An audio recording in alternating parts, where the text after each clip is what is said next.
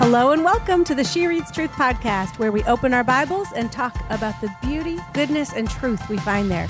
I'm your host, Rachel Myers. And I'm your other host, Amanda Bible Williams. And today we have the pleasure of being joined by our good friend, Jada Edwards. Y'all, we laughed hard. We cried so hard we needed a box of Kleenex to be brought to us.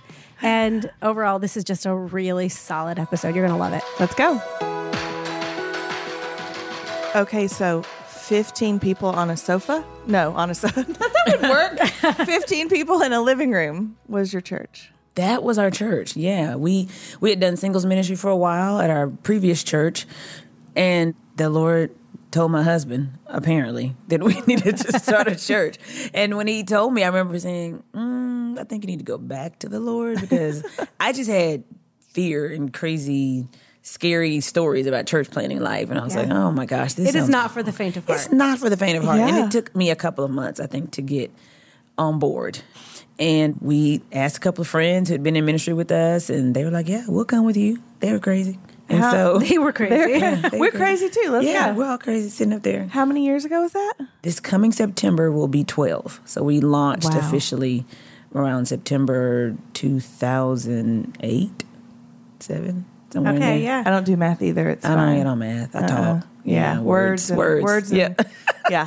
Somewhere in there. I agree. But yeah, and so it was over the course of those years, like every 6 months, something was happening. Either we were adding a service or we were changing locations for 4 years. It was like, we were in a hotel. Like, who comes to a church in a hotel? I do. For 3.5 currently years. do. Yep. Yeah, but we didn't, that was just foreign to us. Yeah. And honestly, in the African-American context, that is rare. Okay. Like, they want a building. Like, that is, they don't go to church in hotels. I mean, that's rare. It feels strange. Well, and even Amanda, You for know? you, it's a temporary until you can find a location. I hope so. Yeah. It's, it works out fine, but I grew up going to an old, church building with stained glass and a pipe organ. Yeah. And so when I think of church buildings, that's what I think of, even still, even though that's been 30 years ago, Right. Right. I showed my age there. But if She's only 31. You were one. So I'm You were only one. 31. I have You were a one very when it good all memory. happened. I have a very good memory of my first year of life. But yeah, so I mean, I get that. So, but it's also the blessing, I think, of meeting in an unconventional place is that it really does. It has taught me that the church is the people. We are the church, and the building is the building. But I do think there's something so beautiful and reverent and sacred about those spaces having a space. Yeah. And then you get to have a history in the space. So you're in like your own building now. Right. Okay, so we were in the after- hotel for 3 or 4 years, which interestingly enough, those are really fond memories that we look back on, because we're like, gosh, remember when we had to be there at 5 a.m. and get the U-Haul from the storage? Yes. And so there's this building kind of axe feel to it, like the church is growing and we don't know what's going on. So that has been an exciting thing. And I think my husband is such a builder by nature that is like energizing for him, which is why I think now in 12 years we have 4 campuses. That's but he likes amazing, that because the Jada. new campus for him is like another church plant, and he's a builder. And so he creates a lot of energy around that. Our church loves it. Like, our church works hard. We have crazy, like 70% volunteer rate. Like, our volunteers run everything. We have a very small staff and our volunteers run everything. They are just builders, workers. And so it's a vibe. It's a vibe. Well, so it's the way our church, it's kind of our DNA. So you're a vibe. Like, you work hard. You do. And Girl. You do. we've known that. We learned that about you the first time we met, that when you started telling us in a just very casual tone. Do you remember this? She's like, I do a Bible study at my church for women, and Which is about 1,500 people. And I'm like, wait, what? Okay, go back to I do a Bible study at my church. In ministry, the women who do ministry like we do at the level that we do, I think that it is rare to see them also serving locally. And I think special to see them serving locally and right to see that not only are we serving the capital C church in whatever way we feel called, not feel called, are called, but also to not forsake the gathering of the people and to not forget our neighbors and not to forget to serve our church. And Jada, I think that's something that, I mean, I think we were probably at some Lifeway event speaking or whatever. And that was probably one of the first things that made me feel like I like her because she serves her local church and that is her first ministry. It's kind of everything for me. And this is not any self-righteous judge. It's nothing of that. It's just that I really believe the local church is the hope of the world. I believe that Jesus works with the local church. And I think you can't just do itinerant speaking. Because I don't have anything to say, honestly, unless the Lord has already given it for me to say to my people, to our church. And then I go, oh, this is a thing in our culture. So then I say it when I go out. And I think it keeps me humble because when you're talking to people every week or every 2 weeks, you can't repeat anything. You can't have your one or two things that you teach all year. They're like, we already heard that. No, so you're going to need something fresh. That's right. And so it's good for me, but I feel like it is a privilege to stand before the same people who get to see, is she really living this out? And they get to see me in the grocery store and they see me in the hall and they see me at church and they get to see up close and personal to make sure there's not a discrepancy in what I'm saying from the platform and what I'm living out. And I think the church is everything. And even these big things. And, I love some of these big gatherings that we do, but they're the most powerful when those leaders are driving those people to their church. Because you can't conference once a year or twice a year and be discipled. And be all filled up until next year. So, yeah, I think local church is everything. Agree. And that's something that we've been passionate about from day one of She Reads Truth is, we are not your church. We are the church with you, but please don't forsake the gathering of believers. Read the word, yes, between Sundays, and we're here for that, but go and read face to face with people and be in ministry. And I serve. love that your public ministry, as in speaking, writing, Bible study, curriculum, stuff like that, that's published, and that comes out of your daily service in your church and not the other way around. And it reminds me of when we spoke with Scott Sauls, Rachel's pastor, because I was like, Scott, you're like a content machine. And he was just like, he essentially said, I think he drew a picture. He drew a picture and he was like, I do my Bible study and then it turns into sermons and then that turns into blog posts and books and stuff like that. But it all comes from one point of study. Yes. Absolutely. And I love that. I love that so much. Well, this feels like such a natural segue into the reading for this week. So we're in, what week are we in? I get lost, Rachel. 5? Week 5. Week 5 of Women and Men in the New Testament. And we are essentially talking about the early church. The early church. The first local churches. I think this is not a mistake, even to the point where I think we were a little intentional about saying, where do we want to talk to Jada? I think we want to talk to Jada in week 5 because this is good stuff. It's Jada, church stuff. The last time I heard you speak, I said to Amanda, I can sleep better tonight knowing that women like Jada Edwards are in the world preaching the gospel. So and she didn't just say it one time. I heard her say that 3 times that night. It's true. It's true. But when we talk 2 Timothy chapter 4 and we talk about the itching ears and we talk sound doctrine, girl, you love sound doctrine. Girl. And anyway, so I know that we're not supposed to be talking about Jada right now. We're supposed to be talking about scripture, but I just can't get past how grateful I am that you love the word. You. Well, it's one of the reasons that so full disclosure, it was not an accident that we assigned you the week that includes Paul. He's my dude. I mean, we haven't spent a ton of face-to-face time with you, Jada, but we knew that. He's my guy. I really like Paul. Yeah. Well, for a couple of reasons. The non-spiritual reasons is that I think I resonate with his temperament. His communication style. I can see that, yeah. He is. He's directional, direct. He's like, listen, I love you. I'm not about to sandwich this with sugar. Get your life together. Yeah. That's kind of generally, I think, the way I communicate. And he loves hard, and he's like, and because he had his own not so great time with God, and God just snatched him up. Even the way God checked him and saved him was fitting to who he was. It wasn't a sweet, just come to me. He was like, what are you doing? You will, right. I have seen this long enough. That's enough, Paul. And Paul's like, oh, wait, what? What's happening? And he has this crazy Damascus Road experience. And then in his experience, like he starts converting people immediately because he's just retelling the experience. Like he had to tell that a couple of times in the book of Acts, and then he becomes the best New Testament author, of outside of the Gospels. And so, and his passion is just, to me, unparalleled. And so I just love it. And I just finished a study on Galatians, and I love that he uses words like, you're foolish. And who bewitched you? And like anathema. Yeah. Like he's like, what is wrong with y'all? And so I think that he just goes so hard for the gospel in an uncompromised way. And it's not condemning or self-righteous.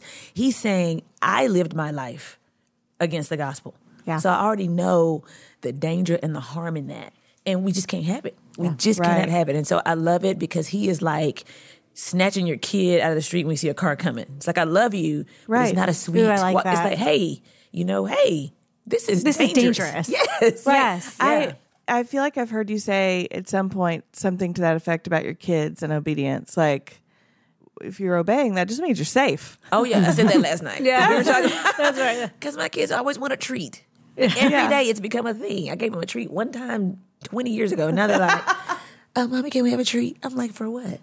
What? I mean, you're just obeying. That's like normal. Actually, these things I ask you to do are for your good. Right. And they're expected. They keep you alive. Yeah. I'm not going to reward you for picking up your shoes. Right. For saying, yes, Mommy. That just means you're safe. It just means you're not disciplined. Right. You're good. So we were laughing about that. I think that was everybody's takeaway last night. They were like, I'm going to talk to my kids about treats. It's like, yes. You're like, there was more to that. You're right. Yeah. But fine. Right. Yeah.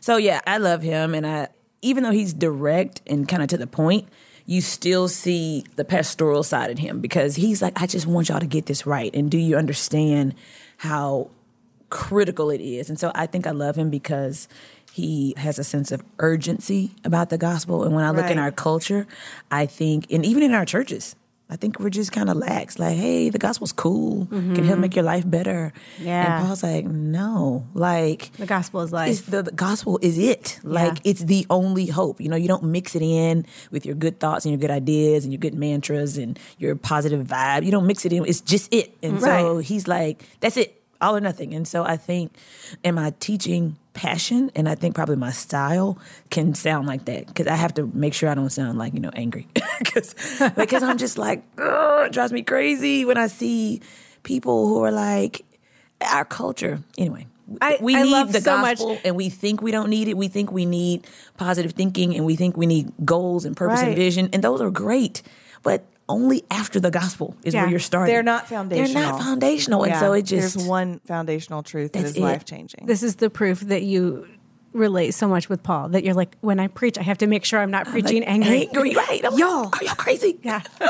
Yes. So I love Paul. Beautiful. I love him. It reminds me of the conversation we recently had about Mary and Martha. It's like Martha's serving and striving. It's like the things that she was doing in that story that we all know about the Martha.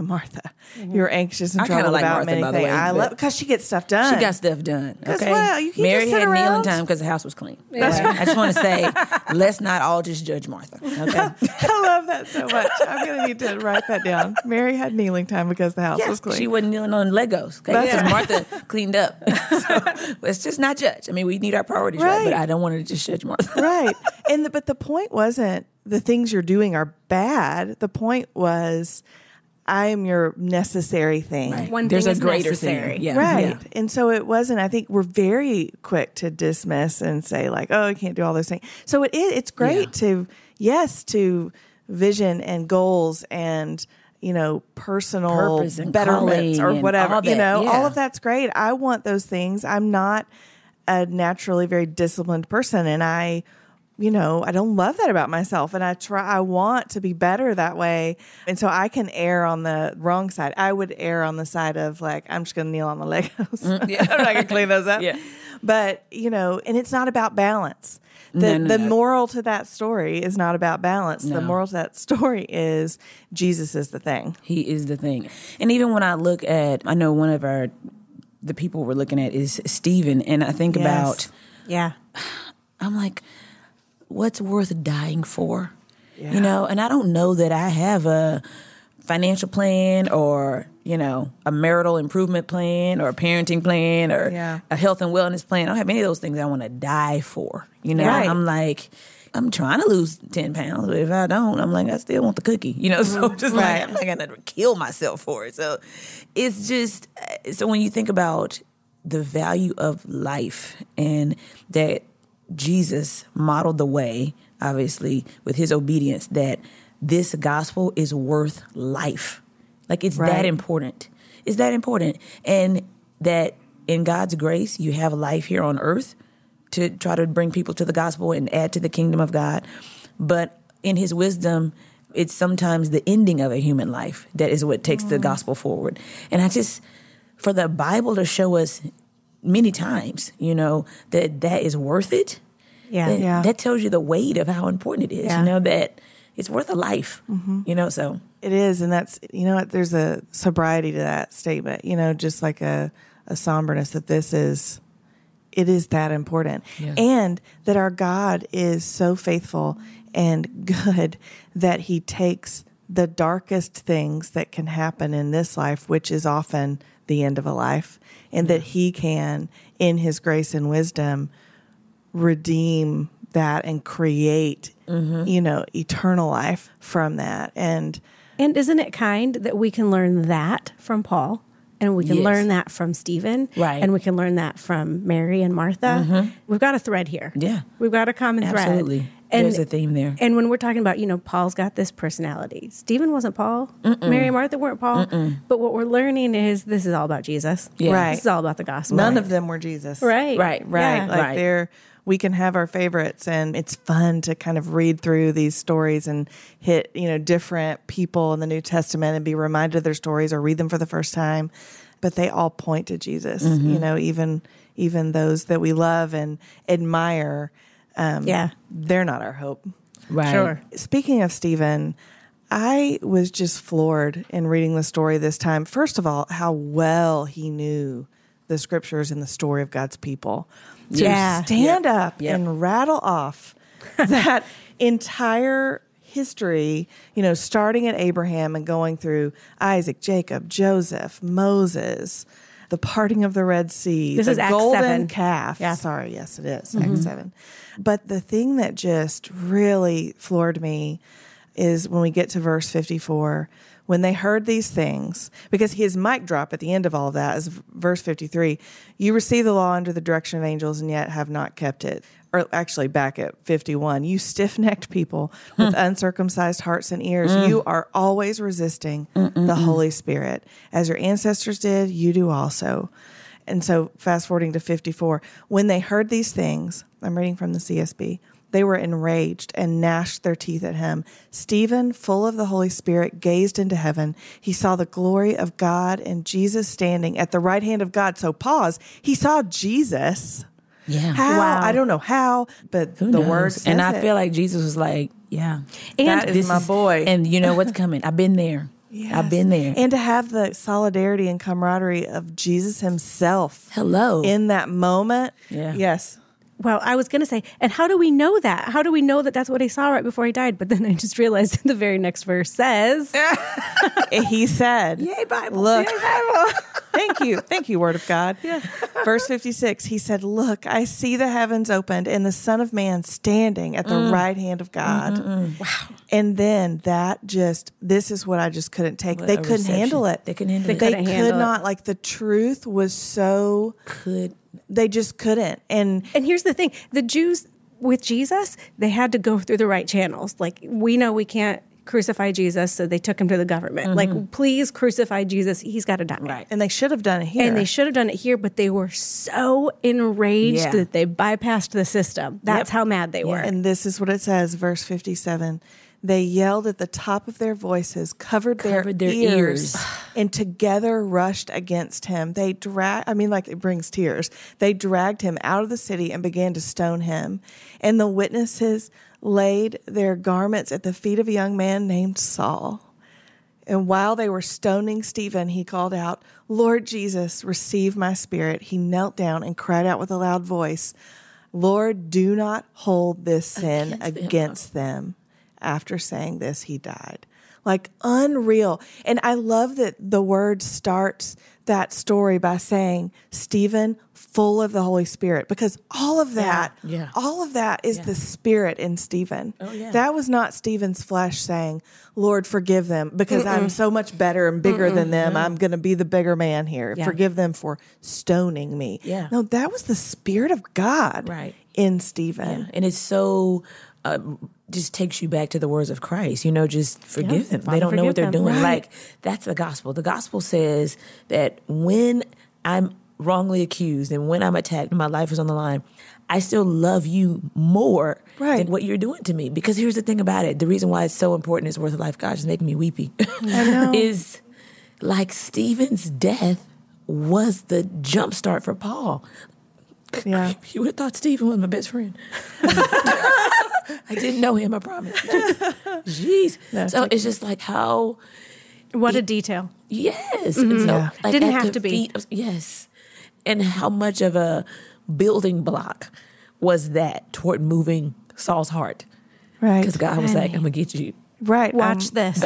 Yes. I want you to see this. Does this really feel good? Is this really, what you wanted? Right. And it sets up, because God does things. Before he checks us, he's slowly moving our heart toward his, and so anyway, good gracious. I know, but that is the power of the gospel. And that's the thing, Jada, that you don't stand up and preach yourself and preach, be a Christian like me. You stand up and preach Jesus and teach these women how to read scripture and how to find Jesus in scripture and how to let scripture inform who we are and our hearts, and not just who we are of like, how do I want to live my life? Right. But no, like the core of our existence. It's not and how do I why want to we- live my life. It's what do I want to live for? That's What do I wanna live exactly for? it. I'm sorry for pointing at you so aggressively in the face. I receive it. That's exactly it. And what is worth dying for? Yeah. Is it worth giving everything? Because It's not the financial it's plan. not, listen, and here's the thing about it. The true gospel is not popular. No. It's not. You're right. The only thing that can be popular is a convenient, compromised Softened, version of that. yeah. The people who hated it, they just had so much anger toward it because it was such a check on their hearts.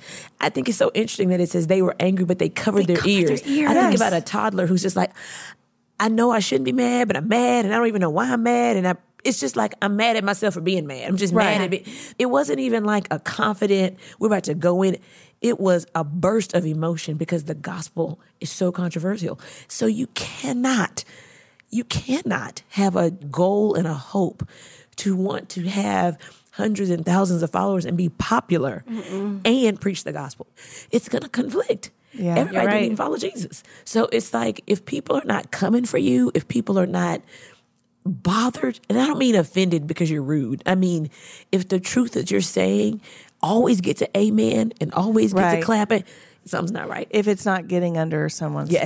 skin. Yeah. Because the truth gets under. It makes people crazy. Yeah. And they have to decide, am I going to yield to this enemy that wants to draw me into this darkness, or am I going to snap and say, Jesus? Right. Yeah. Because Right. that's what it is. Yeah. We've had our moments when we came to know the Lord. And if you grew up in church, it might have been gradual because, you think you're saved when you're 6 and all that Right. stuff. So but you've had that moment, whether you got saved as an adult or grew up in church, you had some defining moment where you heard the Lord kind of saying, you don't really do this?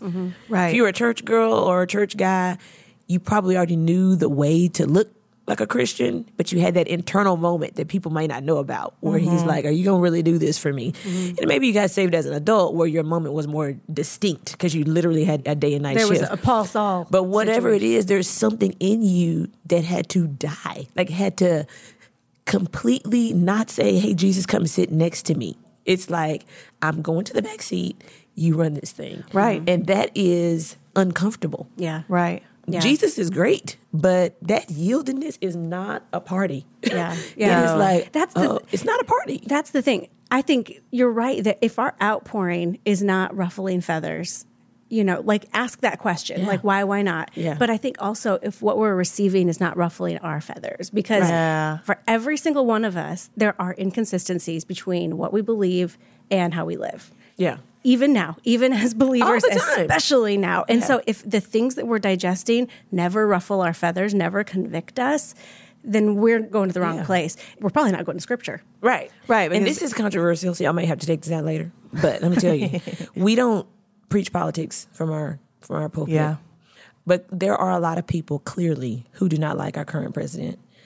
And when we get up there and talk about Romans 13 and that all authority is from God and loving people, and you don't have to like them, but you will respect. And that one day my husband said, whoever it is you don't like right now is in power, they're going to be a forgotten name in 100 years. Only Jesus is going to last. Yeah. He said you had great grandparents that didn't like a president. You know, Right. the way This is we're not acting new. as believers, not just this current president, but the last 2 or 3 political terms, is just brought out the ugly in people for either side. In the church. And can I tell you how many people that angered? That we were just not like, this person's bad, this person's horrible. Like, that we were preaching the gospel. That we were saying, First, hey, we're you don't preaching the have to gospel. like Yes, this person. right. But you still have to represent Jesus when Yeah. you talk about your views. You cannot equate your view to the Bible. It's not a spiritual principle. It's a preference, you know. Or you can't be so slanderous and demeaning of a person in power, a human. even if you don't like them. Because this is the gospel. Right. The gospel doesn't preach that. It has made so many people so mad. And I was like, I'm sorry, y'all. It is what it is. They'd be like, well, don't you agree that I don't even have to discuss the merits of this person. That's separate, what I think about this person and their decisions. Because we could also discuss the merits of me or you me. or anybody. Yeah. Right. Yeah. And so I'm like, okay, we know that our hope is not in any office. Right. You know, our hope I is in mean, Jesus. praise the Lord for that. It has because that's so true. it created a divide. And that's when you're teaching that love. Yeah. And that love it's cool when it's good for me. Right. The gospel does not always feel good to you. No. And so when it's just what you said too, Rachel, if what we're reading in Scripture only makes us feel warm and fuzzy and feel, comfortable, I would challenge you to read more of Scripture and in bigger swaths so that you can get the fullness of, because I'll tell you what, I don't want warm and fuzzy. Like warm and fuzzy is a greeting card that doesn't, it's nice for the moment that you read it. Yeah. But I need truth that, what's the word? It slices like a double-edged sword. Yeah. And Yeah. that like That don't feel good. pervades. It doesn't feel good. It doesn't feel good. But that brings real hope Yeah. and real change. Yeah. And it demands this story about Stephen, truth demanded a reckoning right then. Like their encounter with Stephen brought them to a crossroads and they couldn't. Yeah. They just couldn't take They it. couldn't do it. Yeah. And that doesn't mean that we can't also, and we can also go to Scripture for comfort. Oh, sure. For encouragement. Sure. It's Yes. not like it should always hurt when we Yeah. come to Scripture. No, you're Yeah. right. Yes. And so we'll even that out by being Yeah. clear that Scripture is useful for, Yeah. as Paul said, Right. teaching, rebuking, correcting, and Yeah. training in righteousness. But we also see throughout Scripture and throughout our own personal experiences, the Yeah. comfort that we receive from Christ and the hope that we receive, Right. and from reading stories of men and women who found comfort. Yeah. Yeah. The same comfort. And conviction is comforting too. It is. It's Yeah. kind of like a kid might say they never want discipline. Yeah. But man, that discipline is love. To know that somebody says right. you got to be to bed at a certain time. You can't have that friend. You can't. I do a lot of stuff with foster. We work with a lot of foster organizations and stuff. And man, that thing, they say they don't want that, but they reach a certain age where they realize, oh, there's kids whose parents make them eat certain things. I wish and somebody go to cared bed. about me Yes. enough. And that's why the Bible says, whom the Lord loves, he disciplines. Because Right. even in good. the saying no, and when the Lord's telling me to hush my mouth or apologize or whatever, I'm like, that ain't cool, Lord. You know I was right. He's like, no, you actually weren't right. But I feel like, Lord, that you stay on me, like that you're constantly Right. challenging me. You're not like, oh, she's hopeless, whatever. Yeah. Like that, for me, the conviction is comforting as well, that Yeah. God loves me enough to want to constantly refine me. Yeah. That's effort. And not that God exerts effort because he's perfect, but there's still something intentional about that he's not saying, when you get saved, then just figure it out. Right. No. Now I'm going to guide you. Now I'm going to sharpen you. I'm going to constantly realign you. Because you know what? Jada and Rachel and Amanda, guess what? I could have left Jesus here. And we could have just done a big altar call to salvation. But you know what? Decided to use broken men and women to actually be me, to actually represent me on the earth. And so I'm like, oh yeah. So he's like, yeah. So I gotta sharpen you, refine you. But that's because I expect much of you. Yeah. I've given you power. Like, I kind of want you to change the world. That spirit is no joke. Like, It's when no we're talking about the way that the Spirit was with Stephen, Yeah. and those words, and with Paul, and I can't help but go to Philip, which is also in this week. That story is about the Holy Spirit. That story is, I mean, it starts, Acts 8, an angel of the Lord spoke to Philip, get up and go south to the road that goes from Jerusalem to Gaza. Yep. And so he got up and he went. And then, it's going, there was an Ethiopian official, he was a eunuch, and he was reading the prophet Isaiah out loud, and the Spirit told Philip, go and join that chariot. So Philip ran up to the chariot. And it goes all the way through this story. The Spirit is the one who sends Philip, who helps Philip explain Isaiah 53. And then even as the eunuch is convicted and learns and understands, he says, look, there's water. What would keep me from being baptized? And so then Philip gets to baptize this guy. And then it says, when they came up out of the water, whole journey. The Spirit of the Lord carried Philip away. Spirit's like, here, there you go. I have I'm waiting. exclamation What about it? points I mean, next to that. The Whose Spirit story- of the Lord carried Philip away. What does Whose that story mean? is that? That's the Lord's story. Yep. Yeah. Yep. Yeah. Isn't that great? I really want to know more about the Spirit of the Lord carried Philip away. I think the Spirit of the Lord needs to carry all of us away I sometimes. know it. Sometimes I'm like, just bring me home, Lord. I love the thing that I love about one of the things I love about this story is when the eunuch says, look, there's water. What would keep me from being baptized? Amen. Yeah. And I thought, what a question. What would keep us from Jesus? What does keep us from Jesus? And to look at those things in this way of like, why?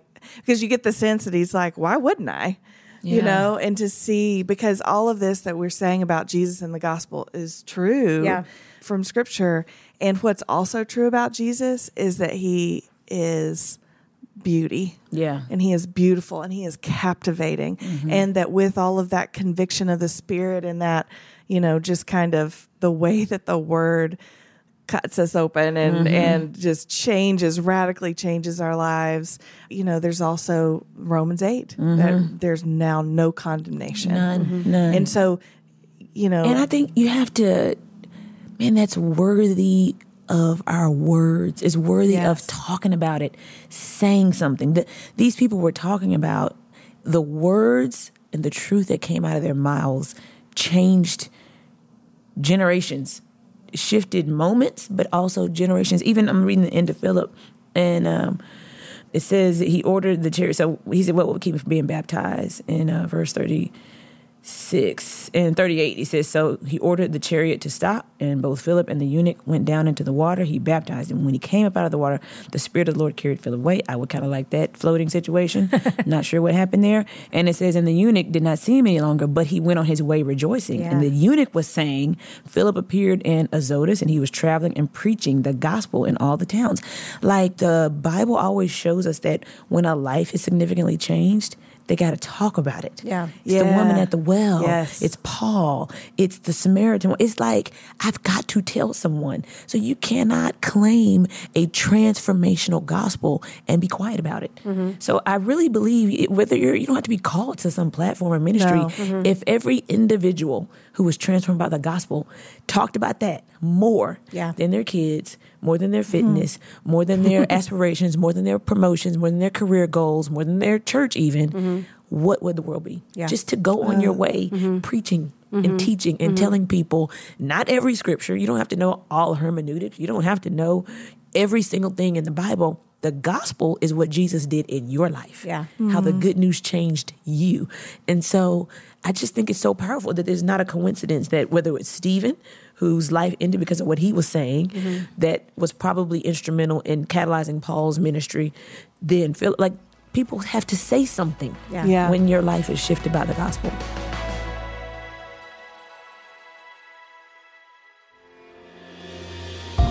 Hey friends, Hannah here. I just wanted to hop on and say thank you for tuning into this podcast. It is a joy and a privilege to share this space with you as we open our Bibles and talk about the beauty, goodness, and truth we find there.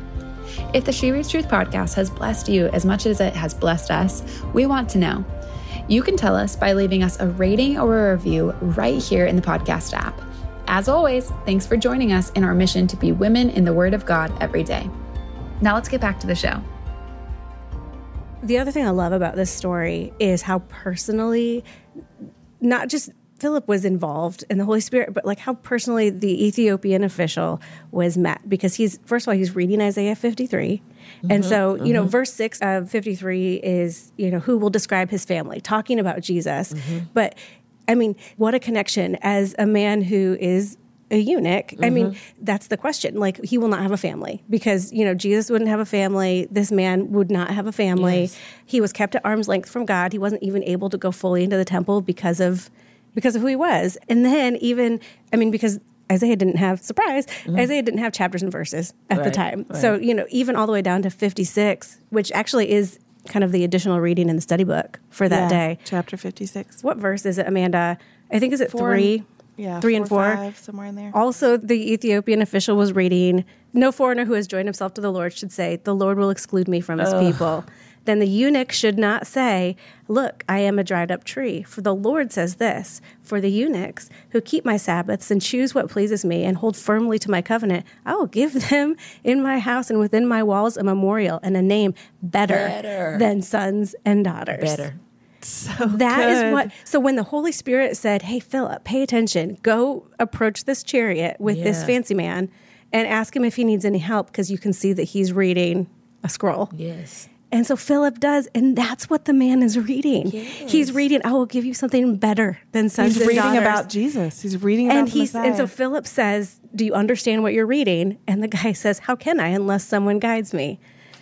And that's where everything is different. Yeah. I always say God does one thing for a million reasons. Yeah. It accomplishes. He needed to change Philip. He needed to do something in Philip. He needed to bless that eunuch. It was that God knows the insecurities and the things that you're worried about. And he's like, "I've got something for you. I can meet you in that. Something specific for you." Yeah. It's just so good. This struck me in Tabitha's story this week too, that how God is a sovereign story writer. And so this story is in Acts 9, and in verse 36, so it's a short account, and we don't know much about Tabitha, but here's what we know. In verse 36, "In Joppa there was a disciple named Tabitha," which is translated Dorcas. "She was always doing good works and acts of charity. About the same time, she became sick and died. After washing her, they placed her in a room upstairs. Since Lydda was near Joppa, the disciples heard that Peter was there and sent 2 men to him who urged him, 'Don't delay in coming with us.' Peter got up and went with them. When he arrived, they led him to the room upstairs, and all the widows approached him, weeping and showing him the robes and clothes that Dorcas had made while she was with them. Peter sent them all out of the room. He knelt down, prayed, and turning toward the body said, 'Tabitha, get up.' And she got up. It says she opened her eyes, saw Peter, and sat up. He gave her his hand and helped her stand up. He called the saints and widows and presented her alive. This became known throughout Joppa, and many believed in the Lord." Thanks be to God.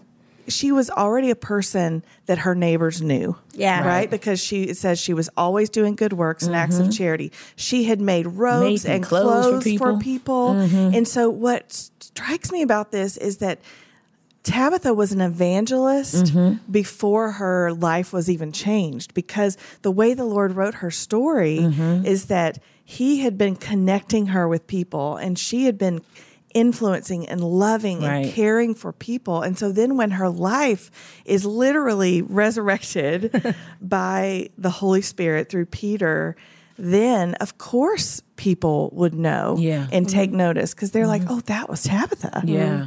And just how specific that story is, it's incredible to me. I mean, you talk about your first ministry being at home and in your neighborhood, and all of those things. That's Tabitha. And we're so in this, you said it a minute ago, Jada, that we're in this culture that prizes platform. And that is so not the kingdom of God. Right. Because that's not the way that God's economy works. Not that he can't work through platform. He does. Yeah. But it's beautiful. It is not required. This story also, the spirit of the Holy Spirit who was in Peter, that is the very power of God. And so that is the power that brings forth life and resurrection and transformation. And so it's not up to us. That transformation is not up to us. Right. And so my call is to be faithful where I am and in the sphere I have, and to be faithful in my home, in my friend circle, in my local church, in my work. And then it's God who takes that and creates his church. Yeah. I think the people impact of that, what you're saying, is just, you can't gloss over that. And and people impact is not going to always look like a crowd gathering to listen to you speak or a lot of followers on social media. It could just be people who say, man, I remember when she made this thing for me and she made it with love. Like she impacted my heart, you know. And it may only ever be 15 people in a house. Yes. Right. And that's fine. And most of the time it isn't. Have a great church. Like, I think that the internet fools us into believing that this is normal, that it's normal to have followers and a beautiful Instagram feed and some sort of public ministry or public life on display, but that is not the majority of the way that the Lord works. Yeah. You know, like, I feel like if we could have the eyes to see, see that. That's just not usually how it goes. No. And I think about my mom. Like, my mom doesn't have any social media. She doesn't have social media followers. She's not a speaker. She's not an author. But what she is a person who eye-to-eye contact with everyone that she meets. She knows their names. She learns about them. She remembers them. She prays for them. And that woman's influence, I dare say that if you put it up next to someone who, you know, like I, as her daughter, like I have, you know, a platform and Instagram followers and stuff, but she doesn't want to be like me. I want to be like her. Right. I want to use my everyday ministry of just being a person who's been changed by the gospel, like you said, just talking about it, talking to people. The personal impact, like as you said, and I was reiterating, it cannot be minimized, because I believe that there's a reason that God in all his sovereignty and Jesus with all his power did not float all over the whole world during his ministry. Because he could have. He could have. He could have said, I'm just going to save everybody. This is going to be the first big screen. I'm going to go to kind of get a few thousand feet above the earth and just hover up here and teach my gospel, you know. He was like, no, I want to walk places, and I want to sit with people, and I want to break bread with people, and I want to have sometimes very long conversations with people, sometimes repetitive conversations with these disciples. Oh my gosh, how many times we have to talk about faith? And so there's a reason for that, because not just what Jesus did, but the way Jesus did it is a model for us. And all of these people, even though Paul is, again, one of my favorite people, like, he's written all these great letters and had this great testimony, there's still weight to his relationship with Timothy and Barnabas, and like people who, even though when they weren't perfect, it wasn't just, oh, let me write these letters. It was like, he's pastoring churches, but I'm walking with people, I'm discipling, I'm pouring into individuals, you know. So I think that the personal touch cannot be minimized, because the gospel changes people. It doesn't change like public personas, and it doesn't change the masses at one time.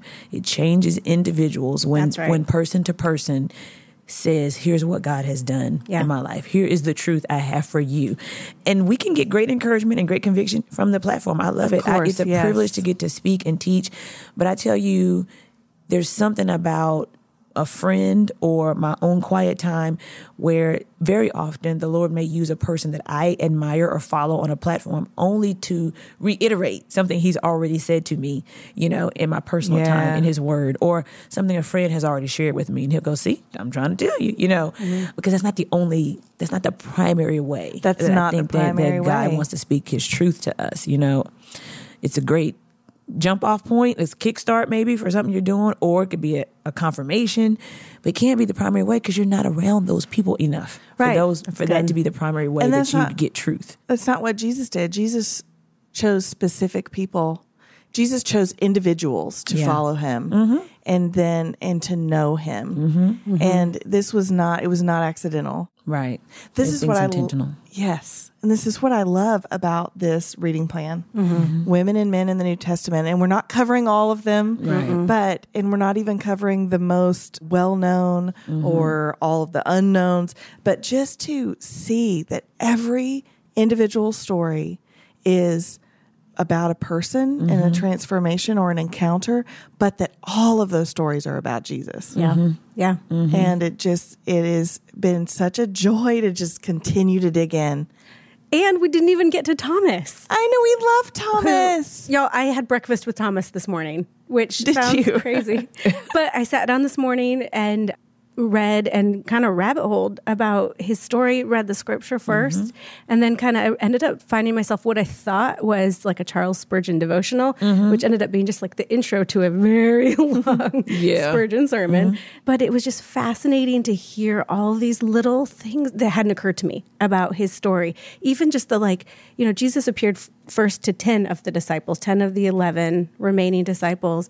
And Spurgeon starts with, don't forsake the gathering of believers. He said, yes, Jesus will meet with you individually, but go to the places where Jesus most commonly goes and be there. Don't miss it, because if Jesus is going to show up when those people are together, and don't miss it. So I don't know what Thomas was doing. I'm sure he had a very good reason for not being in attendance.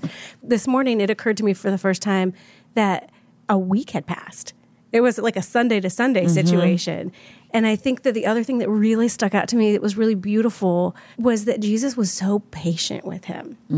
It felt like a leave the 99 and go for the one kind of a moment of just going like, it's great that the 10 of you believed. And honestly, Thomas, it would have been wonderful if you had believed without seeing, because you have every reason to believe. Right. Not just because before I died, I told you that I was going to rise again. I was going to come back. But your 10 comrades who you have every reason to believe their testimony, you didn't believe it. Right. So Thomas, he had every reason to believe. And he said, no, the only way I'll believe is if I, in a sort of a gory way, if I like touch the nails and put my hand in his side, like it's not even like if I just see him for myself, but I got to touch him. It has to be a flesh and blood moment. And Jesus is so patient with them. And he appears to Thomas and just like, whatever you need to have the assurance that I am real. Right. Whatever, if I will feed you meat, but if you need milk, I will give you milk. Yeah. Whatever amount of faith that you have, I will meet you there because I care about you so much. Yeah. And then Thomas ends up being this like beautiful, I don't know, like proof of the resurrection to us as believers, because the 10 that saw, they surely had, the promise, and then they saw him in person. But Thomas doubted so much. He was so skeptical that we have this guy who had every reason to believe and still wouldn't.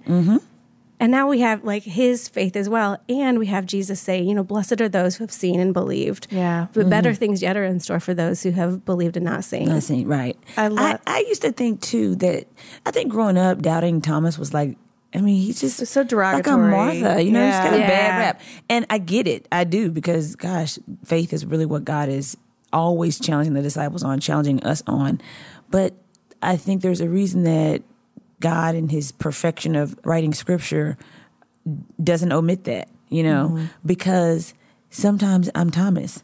And I hope to be like the 10 sometimes, but I know a lot of times when God is saying, go do that, say that, write that, I'm like, are you sure? Can you give me 6 signs?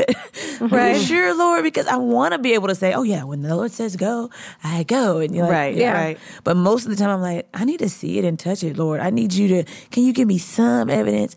And he's like, it's all right, babe girl. You're not the first. Right. And so I feel like we do want to aspire and continue to sharpen our faith and stretch ourselves to just go when God says go, without the details, without the evidence. But there's also the reality that in our humanity, that there's going to be times where we just really wish God would give us like 4 affirmations.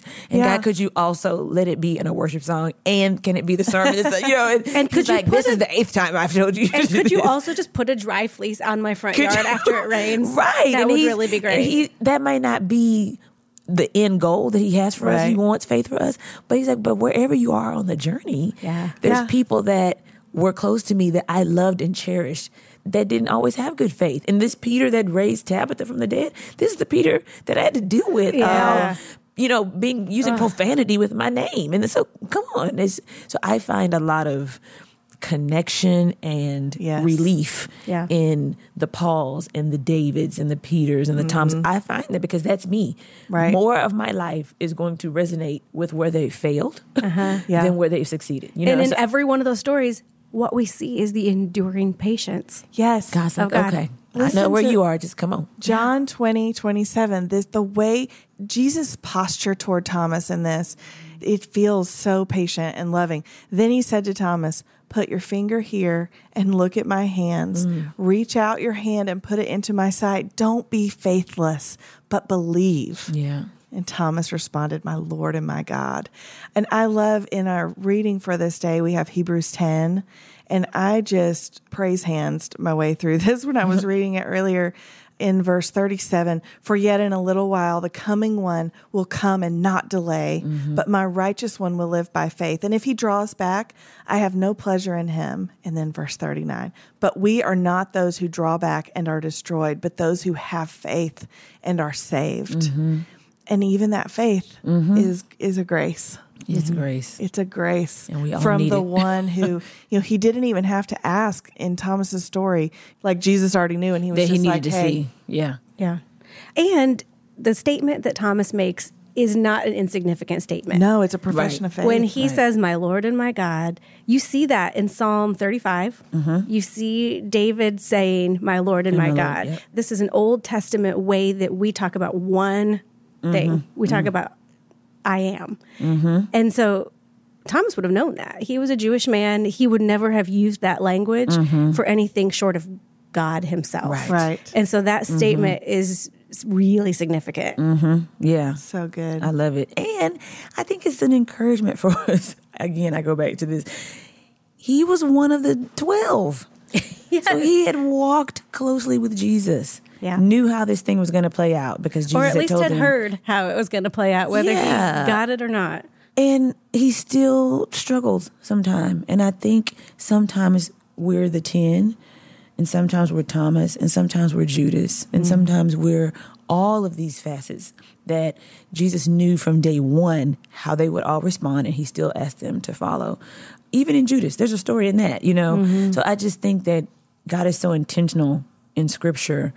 Even if you feel like the Tabitha, where you just got 3 sentences in the Word about you. So I just feel like all of it's intentional, that throughout Scripture, through these readings, you find facets of yourself in all of these people. And God knew exactly what he was doing and whose story needed to be in there and what needed to be in there. Because you're going to have a moment where you're like, I'm that person. Yeah. In all of them. Yeah.